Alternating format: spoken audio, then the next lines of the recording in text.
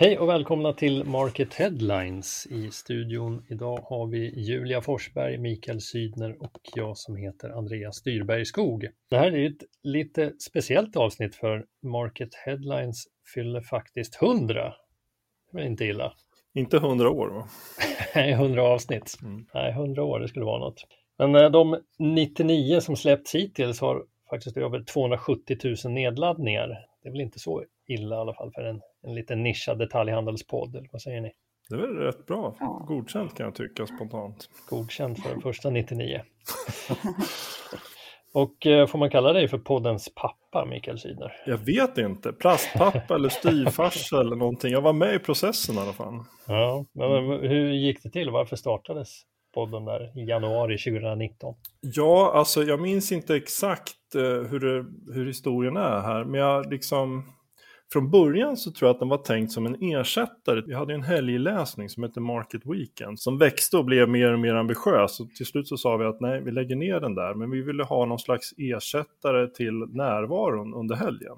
Så då pratades det parallellt, vet jag, om en mer nyhetskommenterande veckopodd då. Som dessutom skulle kunna liksom vara lite rappare än den här vanliga månadspodden vi hade med en extern gäst. Och jag tror att vi var inne på att döpa den till så här market-rubriker. Men eftersom vi nu var internationella med Market Weekend så döptes den till Headlines till slut för att liksom behålla karaktären på något sätt. Ligger ju mycket bättre i munnen, måste jag säga. Ja, precis. Så att det var där det började och det var väl, vad var vi? Januari 2019, var det så? Jag snabblyssnade igenom första avsnittet där och man hör ju då att podden har förändrats en hel del sen starten. Då var det bara 2 i studion. Det var du, Mikael, och Pontus Edman som var redaktionschef på den. Det var väl nog bara första avsnittet, va? Jag tror vi var 3 redan i avsnitt nummer 2. Nej, det var det du och Daniel Norman. Jaha, vi cirkulerar på 2 några gånger alltså. Ja, det var det kanske var. Ja. Och så var det ett ganska brutalt avslut på avsnittet. Kommer du ihåg det? Ja, vi hade någon slags gång-ljud. Vi gjorde en grej av att podden skulle vara kort, rak och snabb. Liksom, så att det fick inte dra ut på tiden och fick inte bli några långa diskussioner. Så vi liksom sa att vi markerar att nu har vi 10 minuter på oss och när tiden har gått ut då slutar vi. Det var som att vrida upp en äggklocka och liksom bara se, nu är vi klara. Ja, gången är ju borta och vi körde även videopodd en period. Det var ganska länge väl? Det var väl ända fram till pandemin, var det inte så? Ja, sen satte det stopp för det. Ja, där var väl du lite pappa också? Du tog ju liksom över vårdnaden kan man säga. Ja, precis. Jag sörjer inte det jättemycket måste jag säga. Det var tillräckligt nervöst att spela in ljud och sen när man dessutom hade video med 3 olika kameror att hålla reda på. Som man inte skulle titta i heller? Nej, inte alltid. Ibland skulle man titta, ibland skulle man inte. Och sen var ju tekniken inte helt pålitlig så det hände ju att man fick ta om en hel podd både 1 och 2 gånger. Jaha, det råkar nog inte jag ut för så ofta tror jag. Det strulade lite med kamerorna där ibland. Ja, blir det 100 avsnitt till då tror ni? Kompakt tystnad. Nej, men så länge folk lyssnar och gillar podden så. Men sen kommer det säkert fortsätta förändras. Ja, precis. Jag tänkte också med tiden. Det lär väl bli kanske lite annorlunda och så småningom kanske vi kan spela in tillsammans i alla fall. För det har ju aldrig jag gjort mer. Nej, men precis. Det är också lite märkligt på något sätt när du säger det. Apropå lyssnare, får ni mycket feedback från våra lyssnare som laddar ner podden? I början kom det in lite spontana mejl sådär från folk som tyckte det var intressant att höra saker från typ så här redaktionsgolvet. Men annars har det inte varit... Någon har klagat på dåligt ljud ibland också, va? Ja, det har hänt tidigare, särskilt när vi spelar in med video. Man är väldigt känsliga myggor, så om man vred huvudet lite åt fel håll så hördes man. Man skulle helst sitta som en stenstol och inte röra sig. Ungefär. Du fick ju i alla fall mejl från en person vi pratade om i podden häromveckan, Sydner. Ja, det var ju du som döpte honom till superhjälte, var det inte så? Ja, jag tyckte han hade ett bra superhjältenamn i alla fall. Nick Stager, e-handelschef på Servera. Ja, exakt. Och han skickade ut mejl efter avsnittet och skrev att nu kallas han för superhjälte även på jobbet. Vi ser att podden når ut i alla fall. Ja, viss impact. Hans kollegor på Servera. Nu får det räcka med snack om Market Headlines här. Vi gör ju trots allt en nyhetspodd, även om det är stort att Market Headlines fyller 100 avsnitt. Så har det inte varit hetast på market.se under veckan av förklarliga skäl eftersom vi berättar om det nu. Däremot har vd-karusellen snurrat vidare. håller ett fast grepp om topplistan över de mest lästa artiklarna. Vi pratade ju om vd-byten i förra veckan och det räckte tydligen att vi ställde frågan om vem som kommer att gå härnäst, så rasslar det ju till rejält. Det var inte mitt fel den här gången. Men... Sluta skylla det på dig. Ja, tack. Nu är det poddens fel. Ja. Men har ni koll på alla byten sedan förra fredagen när vi spelade in förra avsnittet? Det är egentligen bara de här 2 som låg högt på mest lästa listan.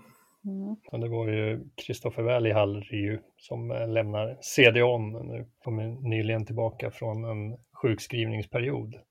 Det var väl lite paralleller där, tänkte jag också, med Caroline Hjälte. Att båda har ju genomfört en ganska intensiv turnaround-resa, och då är man säkert, tycker man att det kanske är ett bra läge att kliva av när det är färdigt. På CDON var väl det ett specifikt uppdrag också, och att han ansåg väl att det var klart, och ihop med de här, med lite hälsobekymmer som man har haft då uppenbarligen, så tyckte han väl att det var ett bra läge att kliva av.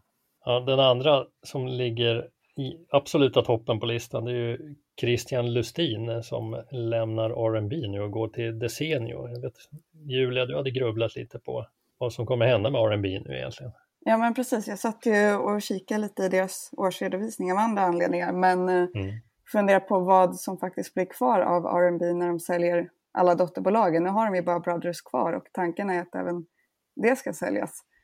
Ja, frågan är väl om de lyckas med det. Har de inte öppnat för att behålla någon av kedjorna också? Det har sagts det vid något tidigare tillfälle att de var inte främmande för det, men om de inte gör det så är det ju precis som du säger, Julia, vad händer då? Vad finns det kvar liksom? Får väl börja med att byta namn, ta bort det där pluralet i brands. Har de ju bara ett brand kvar att jobba med. Ja, om det nu är R&B ett brand i sig. Ja, så kan man väl se det. Men ja, vi får väl se. Alltså, man kan väl förstå Lustin också då möjligtvis, i alla fall så här utifrån liksom, och gå från ett företag som kanske avvecklas till något till ett företag som är stekhett. Det känns ju som en osäker framtid för hela bolaget. Ja.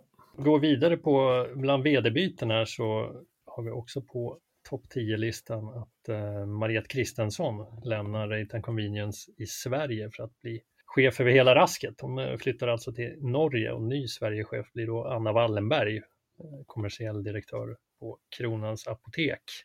Det var väl ett logiskt steg för Mariette där kanske.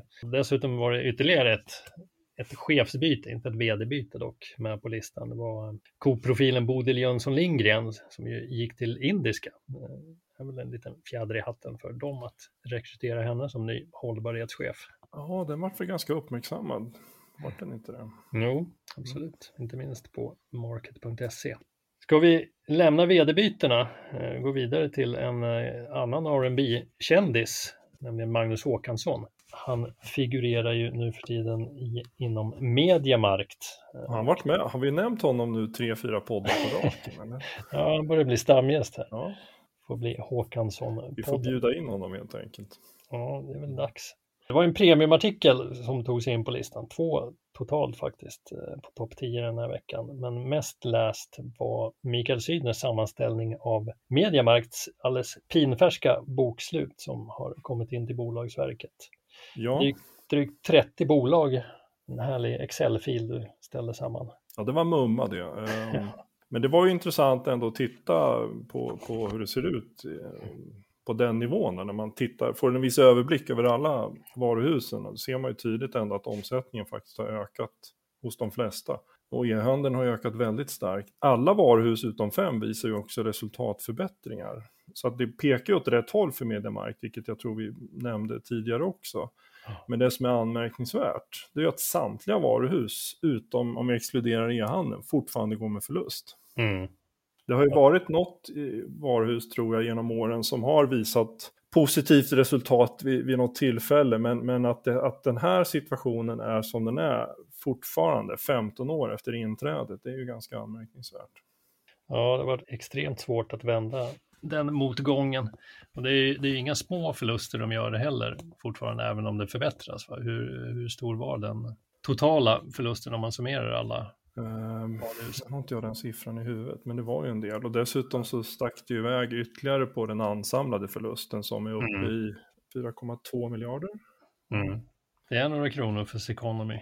Ska de liksom vara kvar här och ta igen det? Alltså, då har de ju lite jobb framför sig. Alla signaler de ger utåt sett är ju att de är kvar, att de har en plan, att de ska vända det här på något sätt. Och Magnus Håkansson, han medgav ju när jag talade om honom för ett antal veckor sedan att bokslutet kommer ju vara rött, men att det går åt rätt håll resultatmässigt. Han såg en tydlig trend och det syns även om man kikar i Seconomys kvartalsrapportering. Så här redovisar ju inte Sverige, men de konstaterar att det har varit en rejäl resultatförbättring här under senaste 6 månaderna av det innevarande räkenskapsåret. Alltså. Men fortfarande förlust. Jag är lite lätt förundrad faktiskt. Ja, så får vi se om den här positiva utvecklingen håller i sig när pandemidopningen i hemelektronikhandeln klingar av. Det är ju precis vad den kommer att göra på något sätt. Det går inte att hålla det här tempot hur länge som helst för den branschen. Nej, det återstår många frågetecken för Magnus Håkansson och Mediamarkt att räta ut. Men jag hoppas verkligen att de får rätt sida på det. Den som lever får se. Apropå premiumartiklar, så om någon tycker att det är ovanligt många premiumartiklar på Market.se just nu, så beror det på att vi har slagit ihop Market Plus och Market Premium. Så nu har alla tillgång till Premium om man är betalande kund. Mer info om det finns i artikeln som vi länkar på den här poddens artikelsida. Med det så tycker vi att vi rundar av avsnitt nummer 100 av Market Headlines. Vi önskar alla en trevlig helg. Vi hörs. Det gör vi. Hej då. Hej då.